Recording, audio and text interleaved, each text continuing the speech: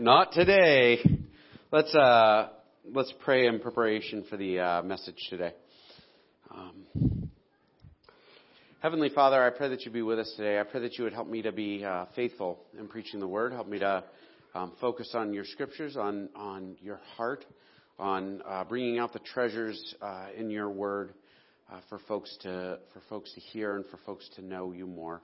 I pray that your gospel would be present in everything that I say, that I would be just focused on that, Lord, the message of the entire scriptures, that Christ died for us, that we're saved by grace through faith. In Jesus' name, amen.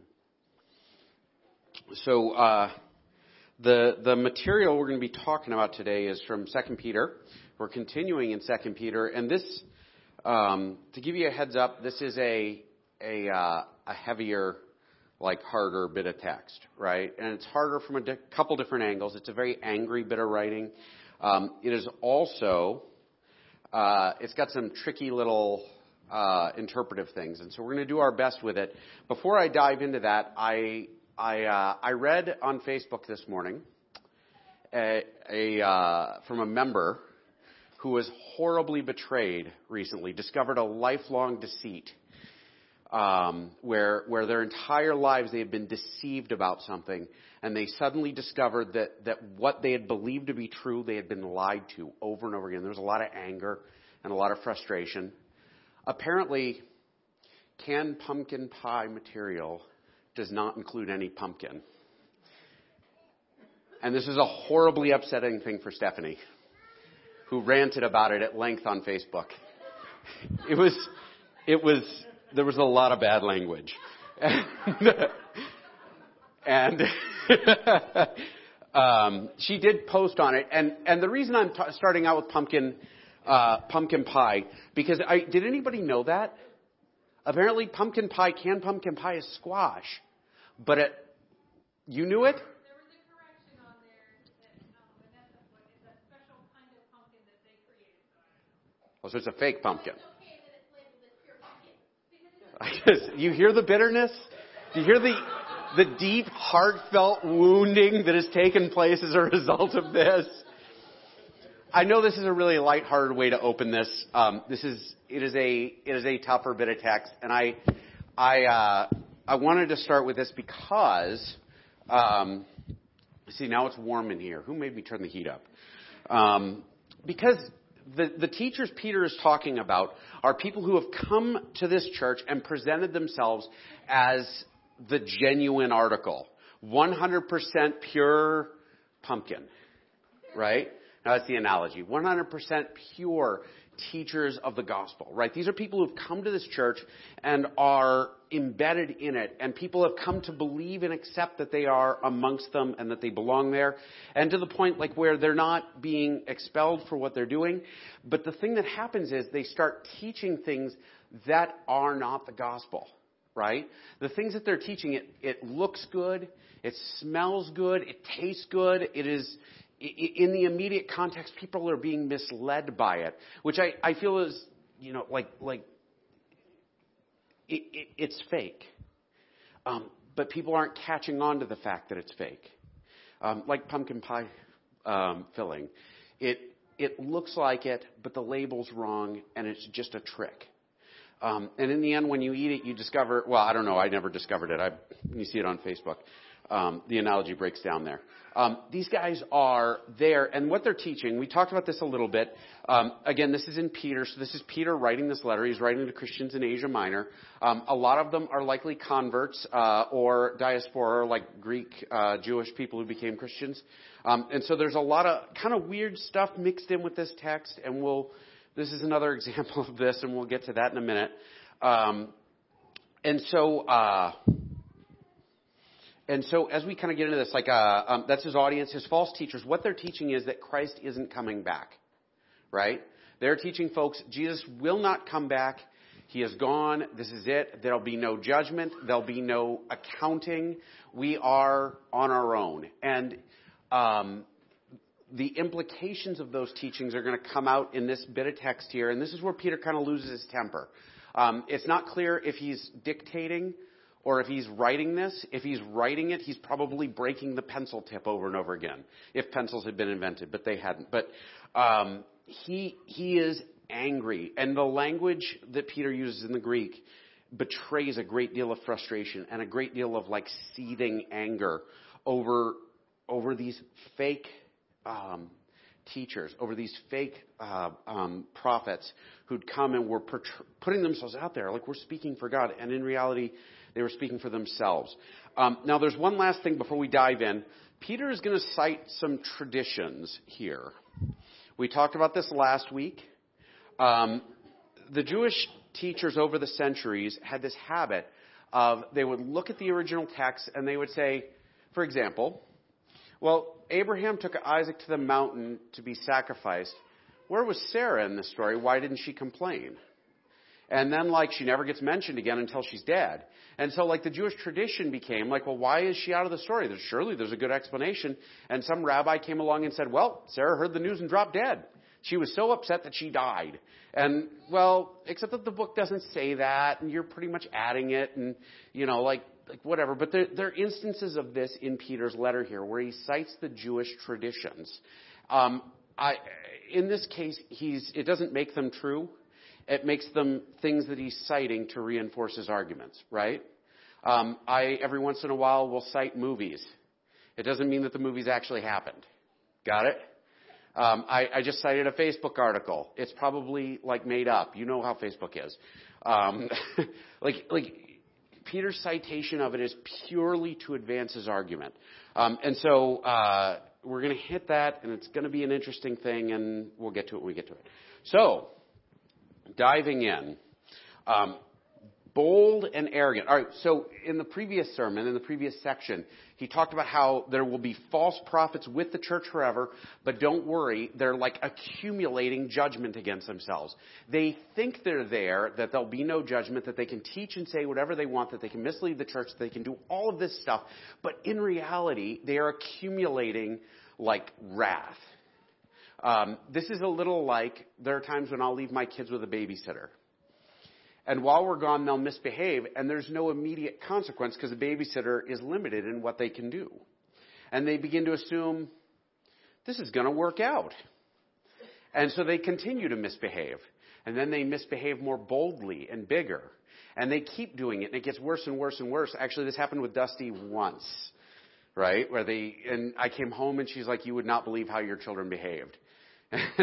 And the fire from the sky rained down. Like these guys are thinking they're going to get away with it, but in reality, they're building up God's wrath against themselves. And so he has explained that, look, judgment is coming on these guys. They are not going to just do this. So we shift gears, and now he says, bold and arrogant. These two words are almost identical in meaning, and he is really wanting to punch the idea home, because this is Peter, like, losing it, right? These teachers are, like, they're speaking about things they have no idea. They're speaking well out of turn, as though they have authority, as though they can speak on these issues, but they're speaking purely from ignorance. They are not afraid to heap abuse on celestial beings, yet even the angels, although they are stronger and more powerful, do not heap abuse on such things, or on such beings, when bringing judgment on them from the Lord. All right. This is officially the hardest thing that we're going to look at here. And the problem is that pretty much we don't know exactly what Peter is referring to here, right? Like, we're going to guess. There are three popular guesses. I think that there's one that's really strong based on some other stuff that's written in the New Testament. But he says they're not afraid to heap abuse on celestial beings. These celestial beings, the word is glorified ones. This is the NIV. They translate it as celestial beings because it's implied that it's angels that he's talking about. So it could be angels. It doesn't work real well in the context because he is going to talk about these beings in a way that makes it seem like they're probably not just angels, right? And specifically, he says, look, even other angels aren't willing to say such things when they bring God's judgment on these glorified ones. It could be church leaders, but again, it falls apart on that same argument, right? But there are people who've argued kind of convincingly, and we don't really know. He's probably talking about demons, right? Like he's saying, these guys are not afraid to speak ill of like the evil beings that exist in the world, like the fallen angels. They're trashing these things. That's a weird thing to say, right? That is a weird thing to say. But we need to look at it in context. These guys are saying, Jesus won't do anything. God won't do anything about our sin. And then they're turning around and they're saying, there isn't even really evil in the world. It's not a problem. Y'all with me? Like they're downplaying the impact of evil, the impact of Satan and the fallen angels on the creation. Like they're downplaying it. Why does that matter? Well, I don't think it's a bad thing to say, well, these guys are awful, everything else. But, like, I knew a guy who was big and strong and tough when I was a kid. And amazingly, no one ever said anything bad about him within earshot. You know why? Because it would have worked out really badly for them. Because you don't talk trash about the guy who can take your lunch money and, like, make you say thank you for taking it. Right? Like, you don't attack the guy who can run you over. And that's what these guys are doing. They're trash talking like evil. They're taking it so lightly and they're throwing it to the side as though it's nothing. And in reality, I can dislike someone and respect the fact that they're dangerous. Right? Like, and he's saying, listen, these guys are so arrogant that they're tossing aside the enemy as though he's not the enemy. There's a moment in history that I know very well because I lived in Texas twice and they teach it every year in Texas history. I've also heard my wife talk about it, I think, in reference to Texas history when the army of the Texas, Texas Republic Army, I don't know, they were, whatever. The Texans are backed against a river. Their independence fighting army is backed against a river, and they are across the field from Santa Anna and his army, and they're like 10 times more of them than there are the Texians. And they're there, and there's a pretty good chance they can't retreat. There's a pretty good chance if it comes to a straight fight, they're going to get destroyed because every time the Texans fought the Mexican army in a stand-up fight, they got their butts kicked, right? Like really kicked. And so they're across the field from these guys, and Santa Anna declares a siesta, and the entire army takes the day off because Santa Anna looks at the Texans and says, these guys aren't going to be a problem, and so let's go take a nap and we'll fight them later. Which was all the way up until the Texans charged across the field and captured most of the Mexican army napping. Because they looked at their enemy and they said, you guys aren't a real threat, right? You guys aren't a real danger to us. We're going to do whatever we want. And in reality, what Peter's saying here is, listen, these guys are talking trash about beings that can destroy them. These guys are talking trash about beings that are dangerous. And so they're arrogantly speaking in a way. They're talking big and bad. And in reality, they're bringing judgment on themselves from God.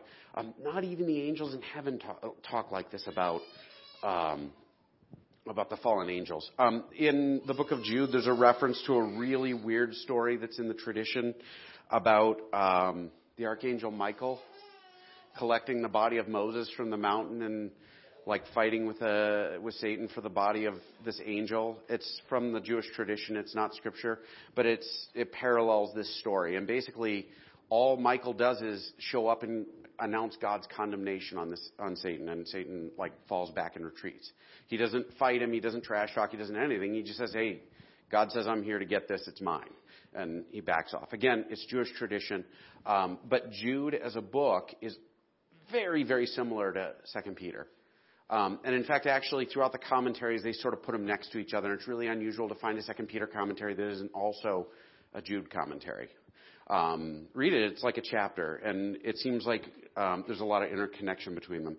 Anyway, so Peter announces, he's like, these guys are awful. They're arrogant and they're dumb. There's nothing worse than being arrogant, except if you're arrogant and stupid, right? And I don't mean to trash on stupid people. It's just kind of a thing. Like, but these are people who think that they know more than they actually do. Have y'all ever known someone like that? Don't point at me. But they speak out of turn as though they know everything. And in reality, they don't. And they speak out of turn about the enemy, and they don't know. And part of why that's a big deal is because, like, the church faced persecution. The church faced, like, spiritual oppression. The church faced these things. And these guys are telling everybody, yeah, don't worry about it. It's all right. Ah, don't worry about it. None of that's going to be a problem. Don't worry about it. It's all made up. In our world, what is it that C.S. Lewis said? I think it was C.S. Lewis. The smartest trick the devil ever played was convincing man that he didn't exist. And in fact, actually, it's the beginning of Screwtape Letters. It's a great book. It talks about how, like, the official policy of hell is be quiet and let everybody assume we're not there, right? And that's kind of what these guys are doing. They're downplaying the reality of Satan, right? And there's another end of that. I mean, we can turn it into something it isn't. I knew a gal in college who had a statue in her bedroom that she took out in the parking lot one day and smashed because he said, it's possessed by a demon of lust because I can't control myself with that thing around. And then she got pregnant like 3 weeks later. I mean, it wasn't the statue. Like, we sometimes want to blame Satan for things that, like, Satan has nothing to do with, right? Like Satan is there, but you can find him under every rock, but, you know, and he ain't there, or we can ignore him and get ourselves run over, which is what these guys are doing. But these people blaspheme in matters they do not understand, referring to demons. They're like unreasoning animals, creatures of instinct, born only to be caught and destroyed. Like animals, they too will be perished. You need to see Peter all ticked off as he's saying this, right? And he's ticked off because this is a church. These are people who came to know Christ. Who are saved by Christ's death for them, like who are new creations. And these folks have moved in and they said, these guys are easy marks. We're going to go ahead and move in and we're going to cash in on them. And they're taking advantage of them. Some of you guys who are parents, like maybe have seen your kids taken advantage of by friends, or taken advantage of by like somebody who is fleecing them or whatever. Like there are people all over who do this. They rob and they steal, and they look at people as like, what can I get out of you? Peter's angry because he's watching his spiritual children get robbed, get manipulated, get misled. And so Peter's response is anger and rage. And he calls these guys, they are unreasoning animals. I thought about this. I heard a great sermon on this, actually, where a guy said it's a little like cows. Right? What do cows exist for? Steak. Right? I don't think it's a great analogy. I think actually coyotes is a better analogy, right? Coyotes, you know they're there. I was walking to the gym the other day. It was still dark out, and I listened to the howling. You know, oh, it's winter. Even though it's still summer, it's not even right. But coyotes exist to destroy, to catch, to eat, to hunt down. And they don't really serve a purpose. They don't bring anything to the table. And the best thing that most farmers will do, like they spot them, and what do? They shoot them, right? Because as long as they're around, your cattle are in trouble. As long as they're around, that's the Durgas have those dogs, right? They're little horses in reality, but they're dressed up like dogs, and their job is to fight the coyotes, because otherwise the sheep would be gone, right? God's flock in this instance is being hunted down by coyotes, or wolves is the way the scriptures would describe it, but wolves are a little more removed from our culture, whereas everybody knows what coyotes are, right? And so he's saying, listen, they're unreasoning. They're not thinking. They're acting on instinct. They want what they want, and they will do anything to get it. They will kill, maim, destroy in order to fill their pockets, in order to fill their desires. So we go on here. He says, they will be paid back with harm for the harm they have done. Their ideas of pleasure is to carouse in the broad daylight. They are blots and blemishes, reveling in their pleasures or reveling in their pleasures while they feast with you.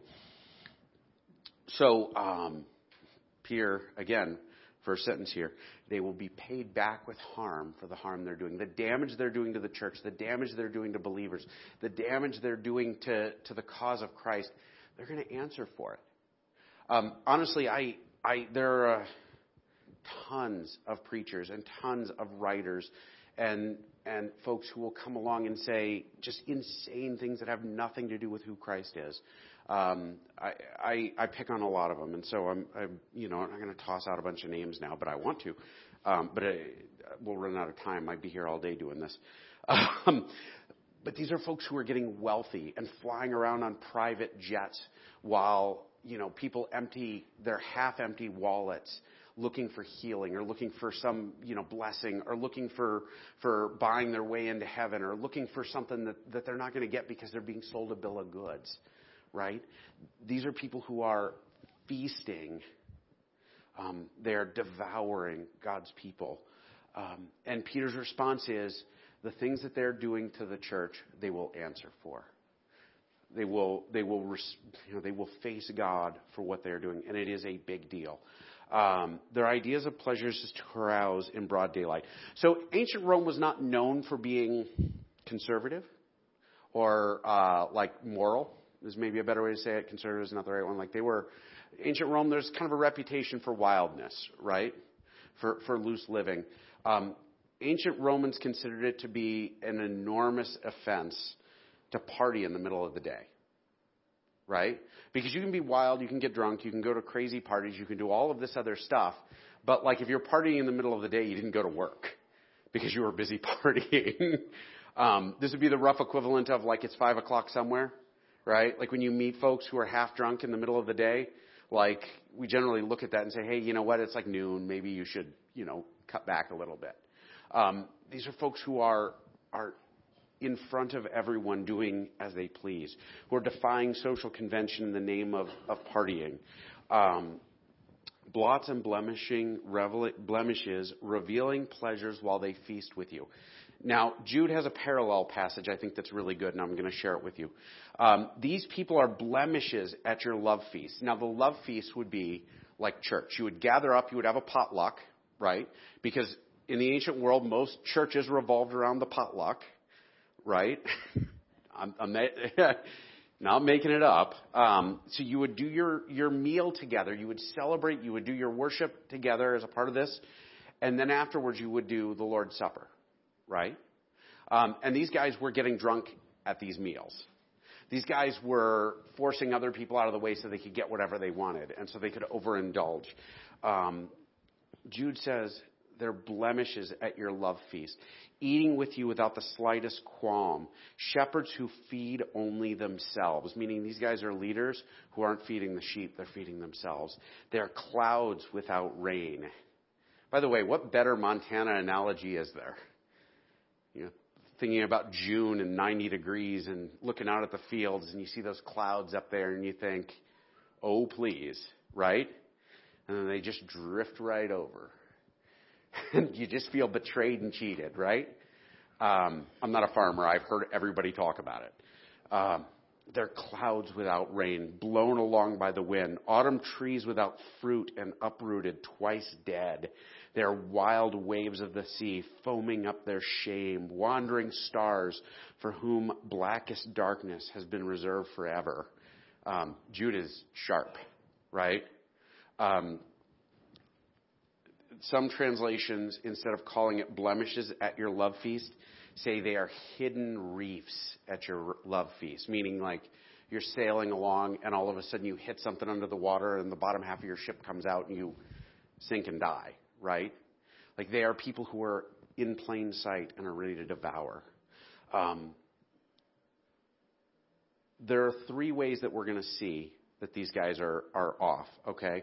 The first one is, and I'm going to back up here to 2:13, their desires, their minds, they're all about filling their desires, all about reveling and partying. Peter goes on then and he says, with eyes full of adultery, they never stop sinning. They seduce the unstable. They're experts in greed and accursed brood. Full of adultery, with eyes full of adultery. The phrasing there is really awkward. It's with adultery full of adulteresses or something like that. It's really unusual. I can't remember off the top of my head. I apologize. The general idea here is they look at every woman they encounter and they think, how can I have my way with her? Right? Like their attitude toward the church is, how do I meet my lust? How do I feed my lust? And again, this is indicative of the way these guys are. They're approaching the church. They're approaching the church as an opportunity to get what they want, as an opportunity to have fun at other people's expense. They look at women and they don't care like that they're children of God, that they're daughters of the Father, that they're saved by grace. They don't care about any of that stuff. They're looking at them and thinking, how can I have my way with her? And they never stop sinning. They seduce the unstable. The idea here is that they are targeting folks who are either like not well grounded in their faith or not prepared to respond. They're told crazy things and they come to believe it, and they become targets as a result, or they become victims as a result. Ephesians has a good phrasing for this. Then we will no longer be tossed back and forth by the waves and blown here and there by every wind of teaching and cunning craftiness of people in their deceitful scheming. What Paul is talking about in Ephesians, he's saying, listen, when we grow to maturity in Christ, we aren't tossed around. But the idea is before you reach maturity in Christ, you're tossed around. You're thrown back and forth, and you're not stable. You're unstable, and you're bouncing around. I don't know if anybody's ever... Actually, the triathlon I did a couple years ago, I got the wrong kind of kayak. And my kayak was designed for something different. And so every time I would get paddling and the current would hit me funny, I'd spin around or I'd start to tip over. And it was the kind that you're supposed to be able to roll over in because you're supposed to go in rapids with it and stuff like that. But it was really unstable. And it was really hard to travel any kind of distance because I was so frustrated and so busy trying to keep myself from drowning. And that's what you start. You start about people whose faith hasn't been grounded, who haven't figured out how to understand Christ properly, how to commit themselves completely. They're young in their walk. I almost think of there are a bunch of toddlers around right now. If you watch after church, you'll see a handful of these guys who can't quite walk, right? And they sort of toddle, and they tip and they pitch as they walk. That's the idea here. These are false teachers. These coyotes in the church are watching for people that they can say, oh, well, they're not stable. I'm going to move in and take advantage. And the big thing there is, again, like Jude says, shepherds feeding only themselves. They're not feeding the sheep. They're taking care of themselves, which is a reference to Ezekiel. These are people who are looking at the church. They're showing up to church every Sunday and they're saying, how do I get mine? How do I have my way? How do I consume this person? How do I get what I want out of them? They're experts in greed was the last line that Peter used. And these are people who not only are greedy, but they've brought it to a whole new level of mastery. Their efforts to fill their pockets. This would be a little like years ago when I was in junior high. Wow, junior high. Man, I'm old. There was a TV evangelist who said, God has told me if I don't get $1 million in gifts from you people, I will die. Some of y'all are old enough to remember that, right? And he got it. And it worked so well that 5 years later he did it again, except he didn't get the $1 million this time, and he didn't die. Right? They're experts at filling their pockets. They're experts at getting what they want. 3 or 4 years ago, there was a popular TV evangelist who did I must get this Gulfstream jet, this one specifically, like this, there's a 5-year waiting list and I'm going to need $200 million to buy it. And when asked, why don't you fly coach? He said, because airplanes are full of demons. And you don't want me to be exposed to demons, do you? It's an expert in greed, looking at the church and trying to figure out how to pay out.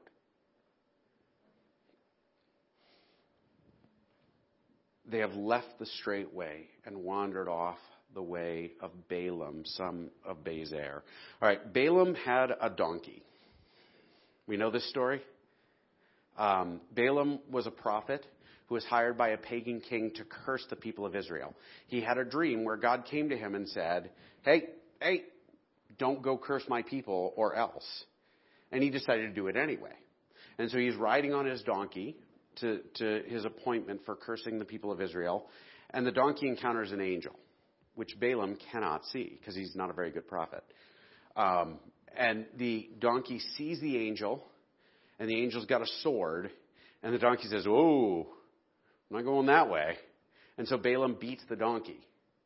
And the donkey still won't go. And finally the donkey says, "Hey, knock it off." And all of a sudden he can see the angel, and he's like, "Oh, wow, thank you, donkey." The donkey did not fly away, nor did he go to a swamp where he helped Shrek get rid of bad guys. But it was a talking donkey in the Old Testament. In Jewish tradition, there is a whole story about Balaam's donkey. Like, it's huge and overblown. It didn't probably happen. But there's some references in this. So Balaam, who loved the wages of wickedness, meaning God warned him, and he did it anyway because he was more interested in getting his than in, like, fleeing God's wrath. But he was rebuked for his wrongdoing by a donkey, an animal without speech. Now, mind you, the donkey only says, "Stop hitting me," basically. But in Jewish tradition, the donkey lectures him for about a half an hour, right? Just will not stop complaining. Like, "Hey, don't you know, like, see what's happening?" And the animal without speech who spoke with a human voice and restrained the prophet's madness. So here we have, he's saying, listen, he's like this Balaam guy who is there, these false teachers amongst you. They're out there. They're cursing God's people. They're pursuing destruction. They're approaching an angel who's going to wipe them out. And like they're like this guy and a donkey, a stupid animal. By the way, there's a parallel here. Earlier he said their animals worthy only of being gathered up and destroyed, right? And he's saying, look, this animal worthy of only being gathered up and destroyed lectured him about why he was wrong. And he's kind of drawing out the fact that these are people who have no idea how bad what they're doing is. And actually, if you think about it to scale, if you really believed God is wrathful, you probably wouldn't line your wallet with his people's money. And you wouldn't look at them as victims, like for you to mark, easy marks or whatever. You wouldn't do that.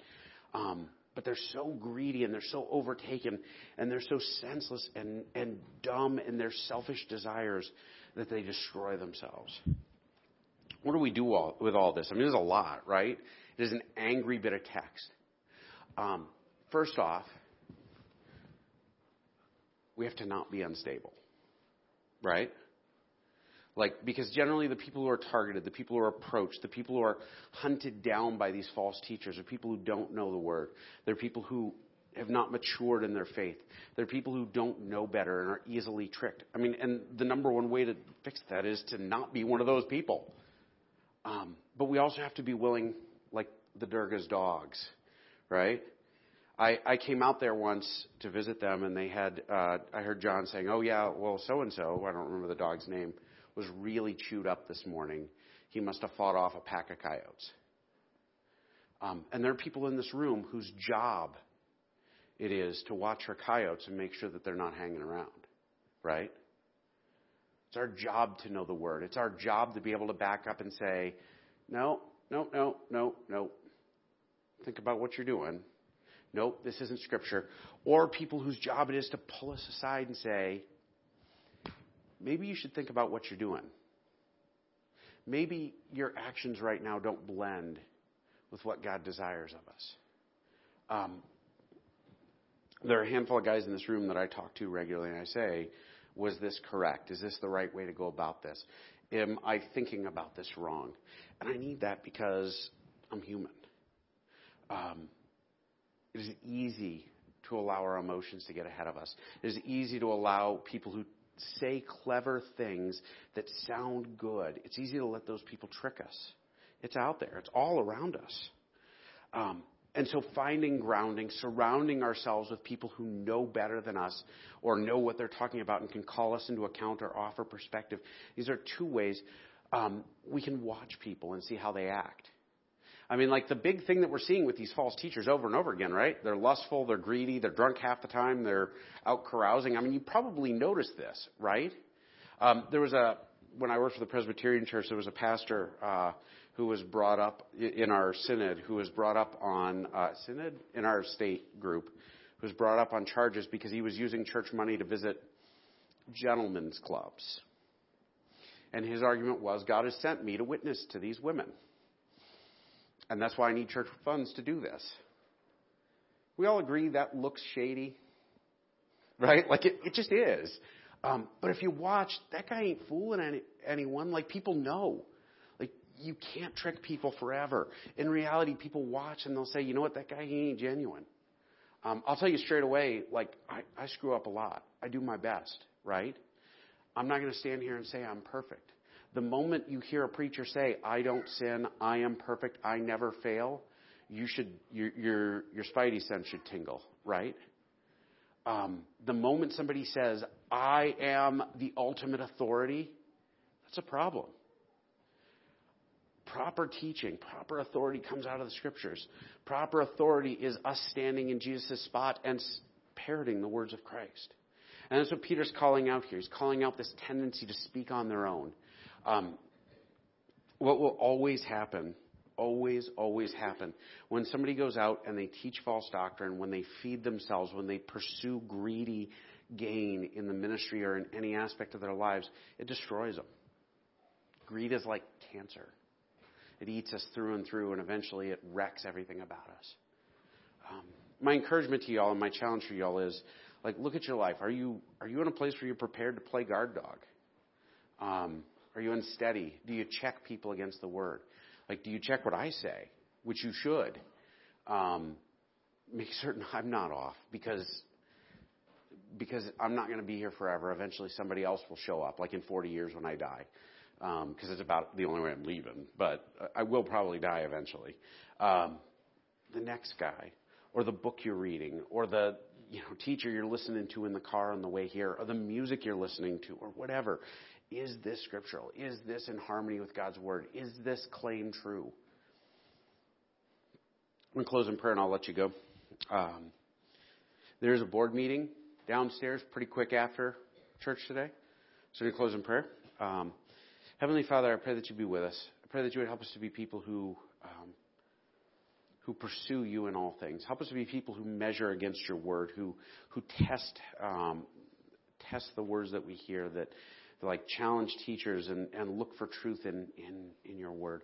Help us to be people who reflect you. And Lord God, most of all, help us to be like Peter, playing guard dog for the church. Help us to protect those who would be taken advantage of and consumed by folks who chase after your sheep. In Christ's name, amen.